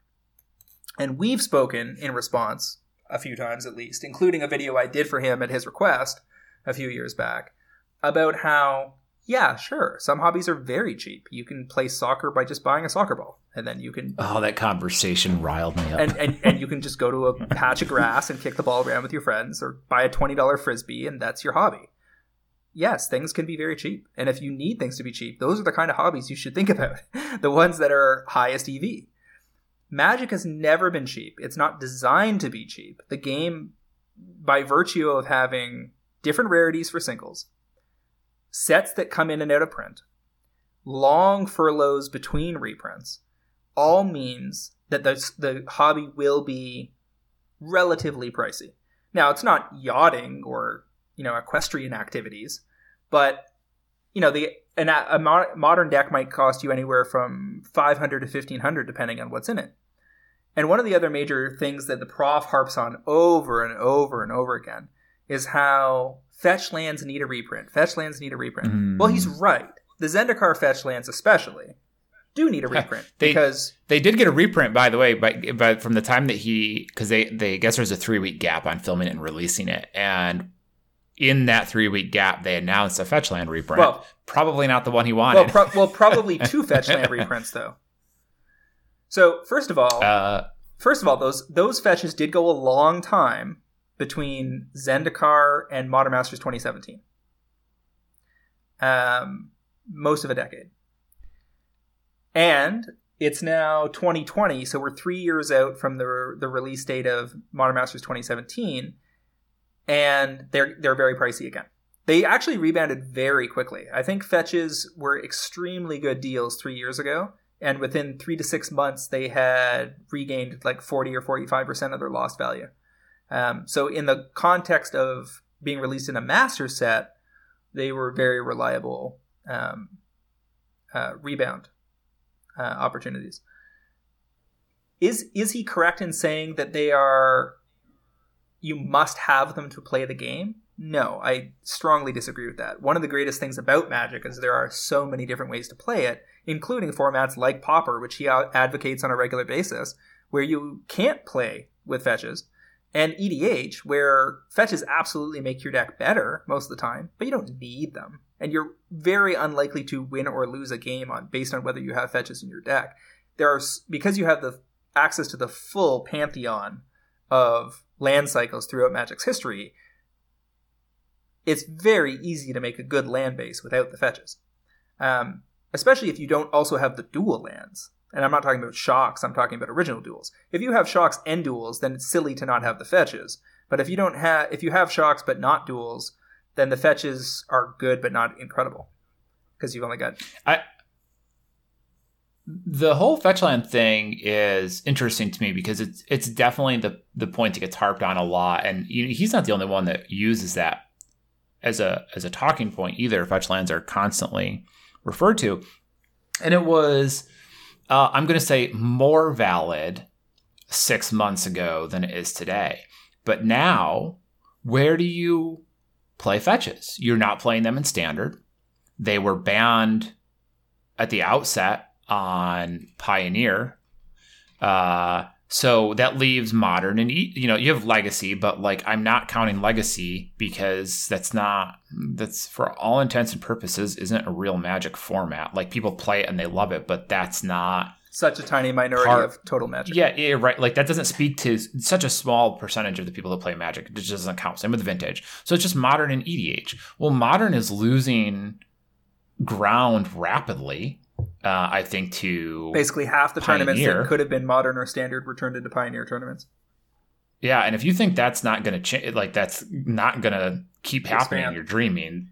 Yeah, that's the direction that is going, and I don't know if it's going to be 3 months or a year or so, but that's clearly what's going to happen.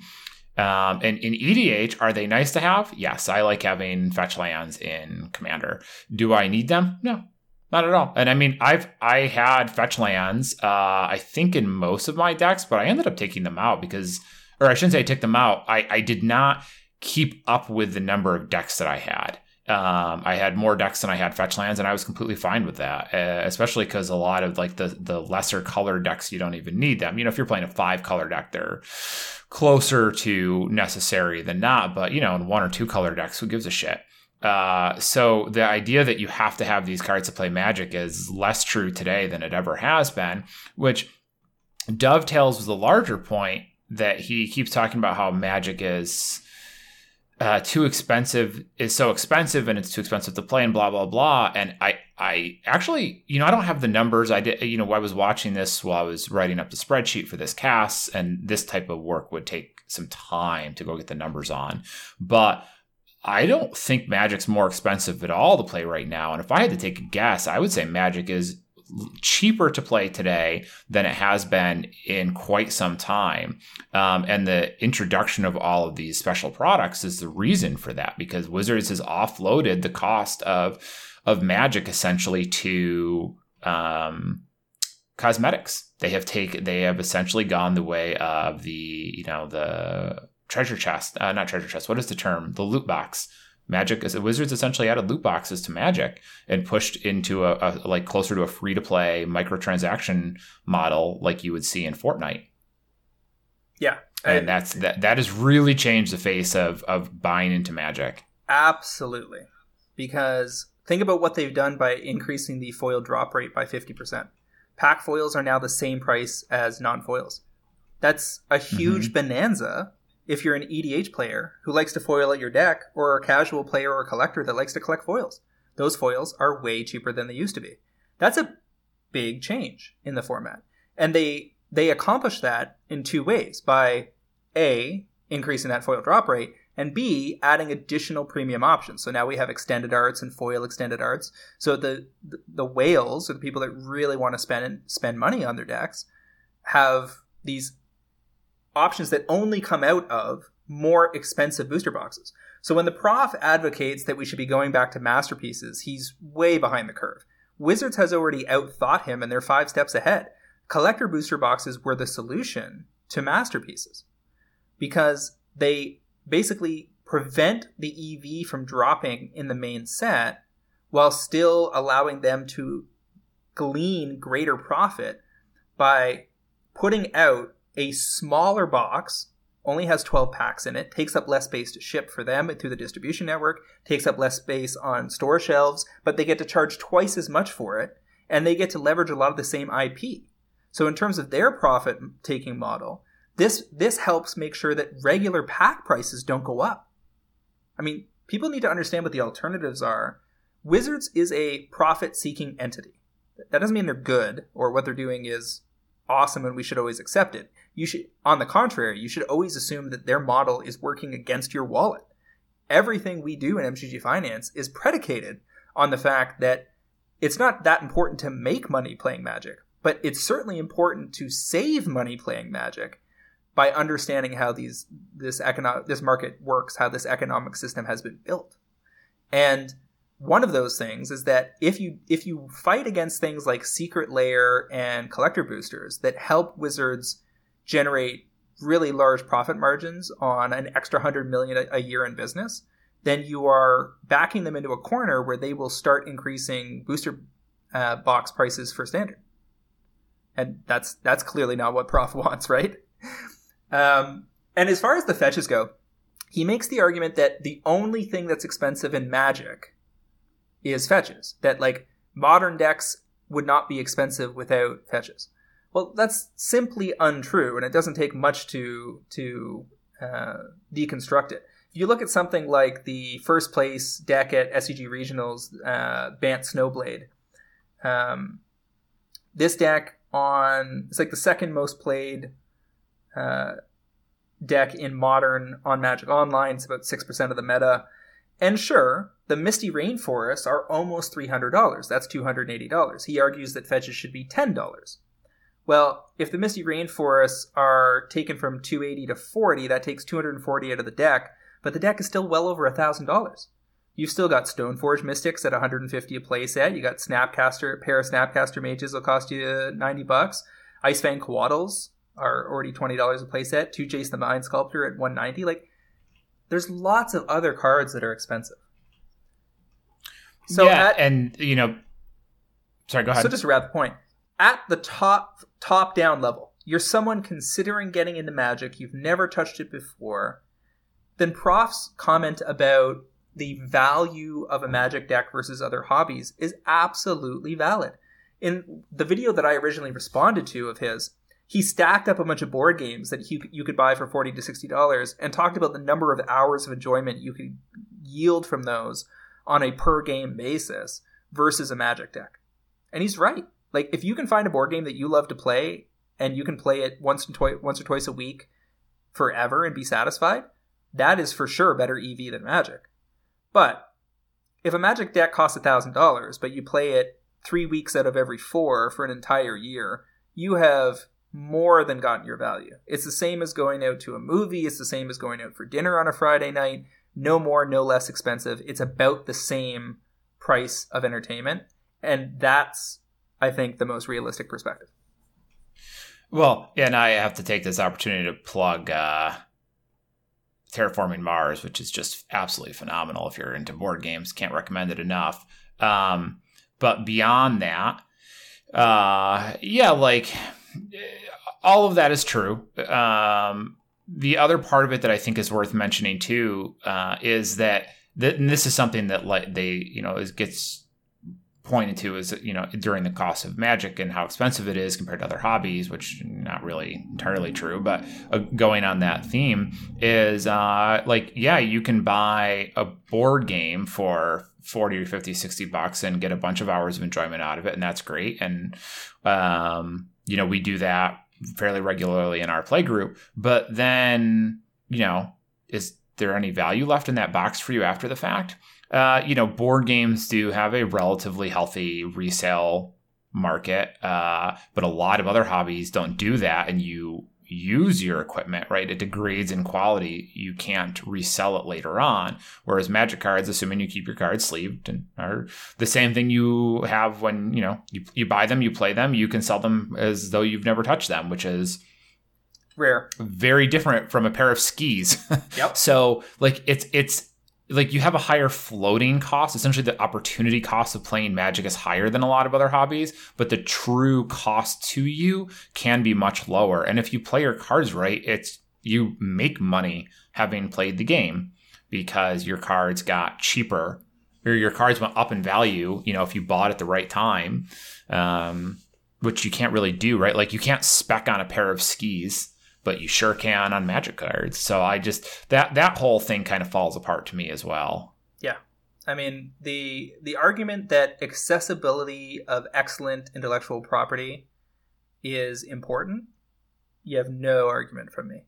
But because no one is forced to play Magic, and even within Magic, nobody is forced to play a specific expensive format, and even within that format, they're not forced to play the most expensive deck. a lot of this stuff falls apart on any kind of examination up close. I mean, just look at another angle on fetch lands. Well, the Khans fetch lands are not super expensive. They even, 4 or 5 years later, they range from $10 to $20. That's completely reasonable. And especially if you're looking at it from the EDH matters most perspective, like that's where EDH players need them in the most number of decks. The fact of the matter is that you can use a Polluted Delta instead of a Misty Rainforest. You can use a $15 Flooded Strand instead of a Misty Rainforest, and it will go get the same stuff for the most part. Now, putting all of that aside, he did record this before they announced the Secret Lair. And the Secret Lair is an LGS exclusive that's going to have 5 fetch lands. The MSRP, that's not supposed to exist but does, is apparently about 170. So I would guess that most LGSs are going to charge somewhere between 190 and 250 for the 5 Zendikar fetches. But they also alluded to these fetches being available somewhere else this year. People seem to think that might mean Commander Legends. That's a possibility. But I suspect those are actually coming out of a master set late summer.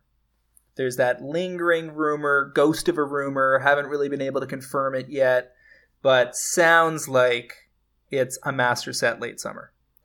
And if that set is, say, something like a master set that focuses on both Pioneer and Modern, little of stuff for both, I could imagine a world where fetches would be in there. One of the ways that could happen is I was trying to figure out what would be in a set like that and whether they could try to target multiple formats at once, and was trying to figure out if it would be Pioneer plus Modern or Modern plus EDH, given their focus for the year. Modern plus EDH makes the fetches even more likely to be in there if it's just a normal box of packs. But I was looking at the Modern Horizons boxes, and I realized that they split down the middle and fold open, where there's like there was 18 packs on one side and 18 packs on the other. And it brought to the forefront of my mind that in theory, you could put 18 Modern packs on one side and 18 Pioneer or EDH packs on the other side.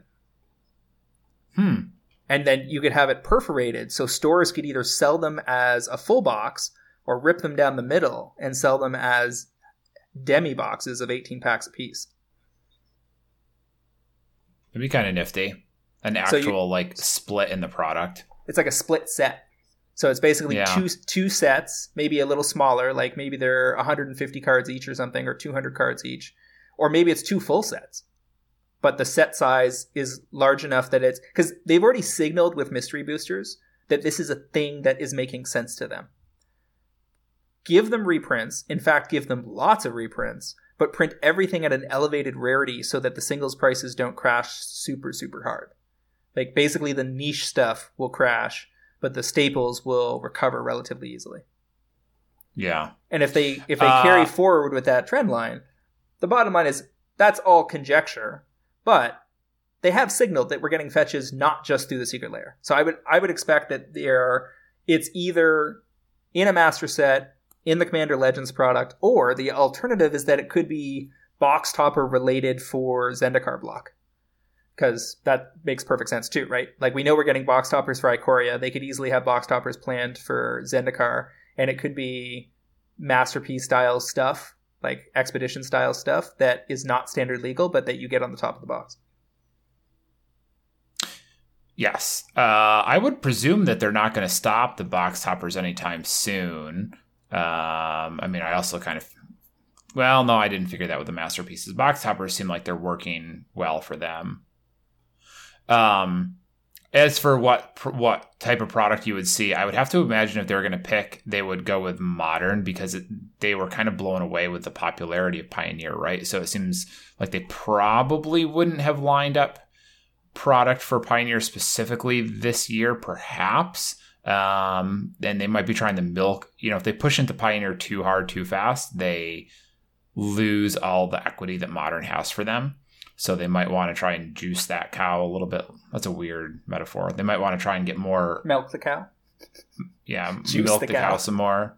Juice, Put it in the juice juicer. Pump the cow full of steroids. Yeah, they might want to get more out of that particular udder before they abandon it entirely for Pioneer.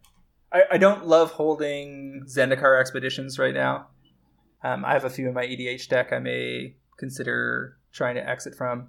I've got some Judge Foil fetches that are probably at best even holds. Like, that was their intent. But under any amount of pressure from some cool new fetch releases that are broadly available. Secret Lair is not that. I'm not worried about... I don't think Secret Lair is going to much impact the price of Scalding Tarn at all.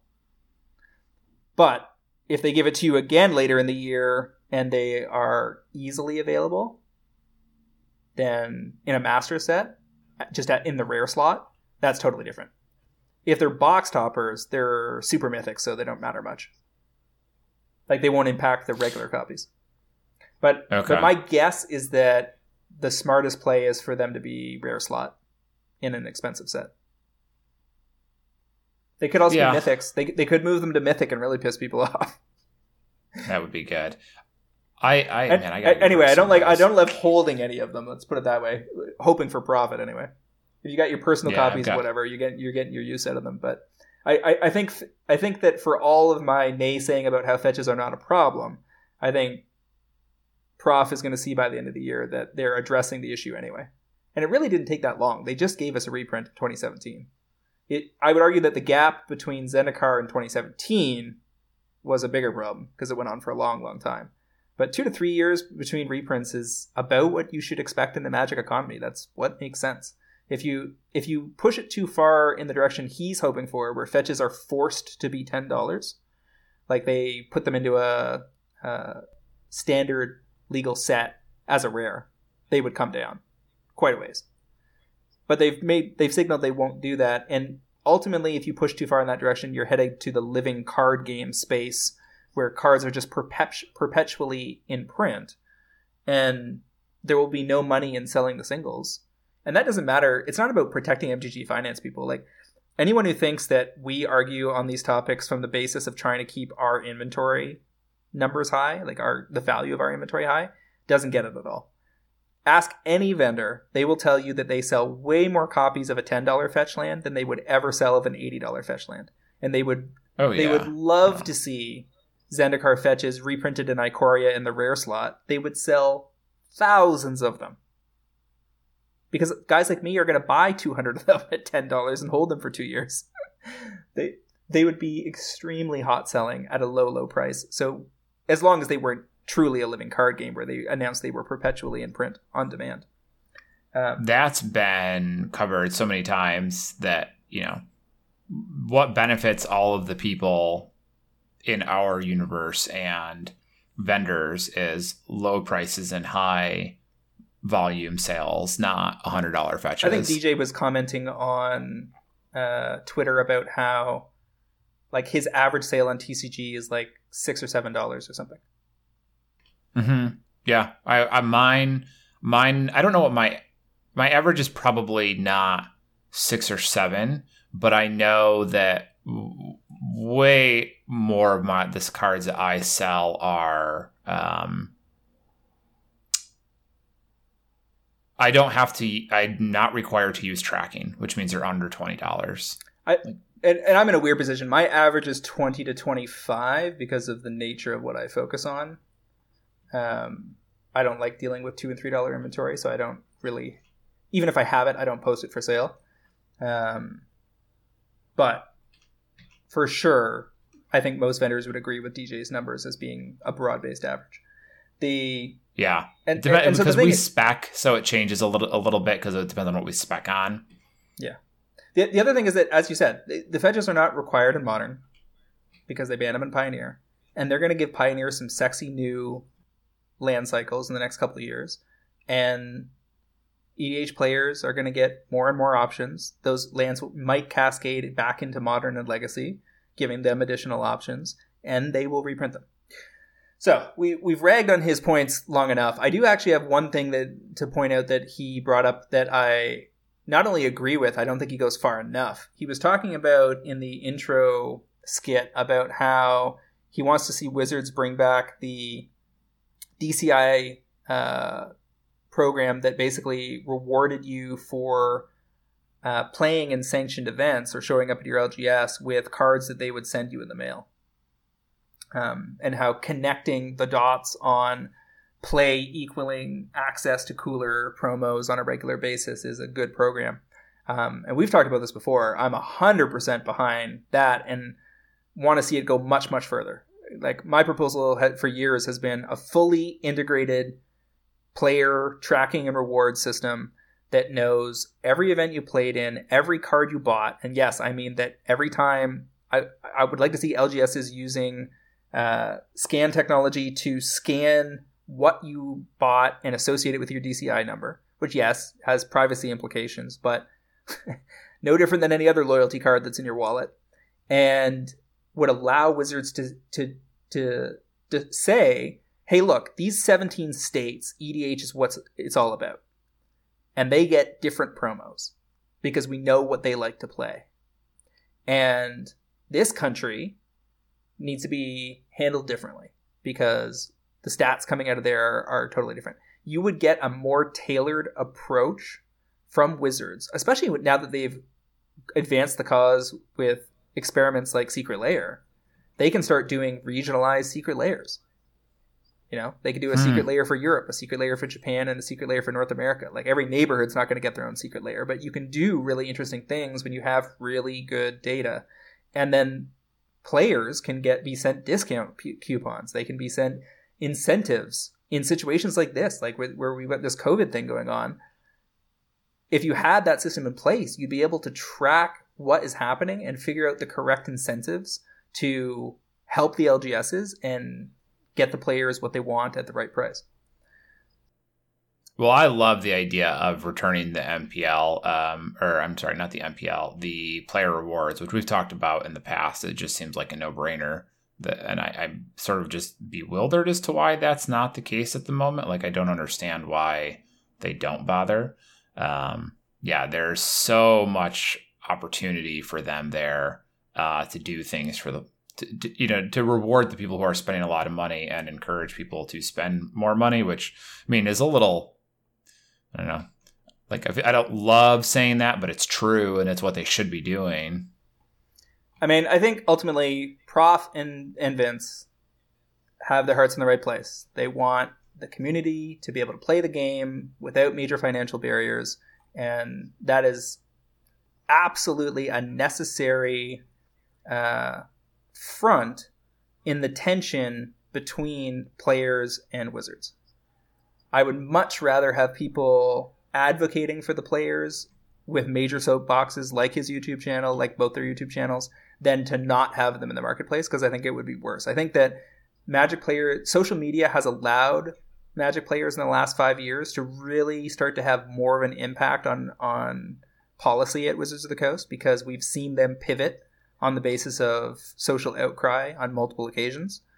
And all of that, I think, is positive for players overall.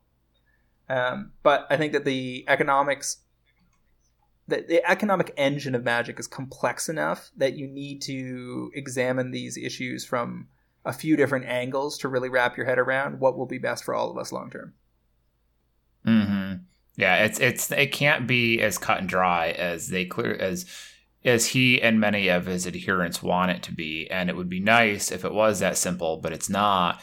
And what seems like it would be great for you today could actually like ruin Magic, and essentially those are the types of decisions that kill Magic. It's not printing Jace or not reprinting Jace or whatever. It's fundamentally, it's changing their business model to something that's not sustainable and doesn't make them any money. And then like, that's the type of thing that ruins the brand, so I think that I get where they're coming from and I know what they want. It just all seems so short-sighted and very, if I'm being honest, naive. The final point I'll make is that in 25 going on 30 years of this game, nobody has ever made a large-scale fan set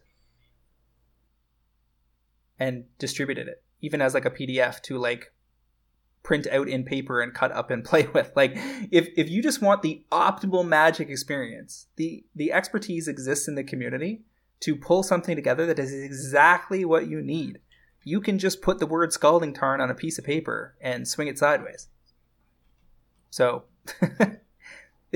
you're gonna have trouble convincing me that you need to bring the price down on a $1,300 Magic deck when you could just steal the IP and play it in your kitchen for free and no one's ever going to bother you about it. Yeah, that's true as well. I think one of my decks has, rather than having a Reaper King, I didn't have a Reaper King on hand, so I printed out the QR code for the magiccard.info page of Reaper King and just put that on a card.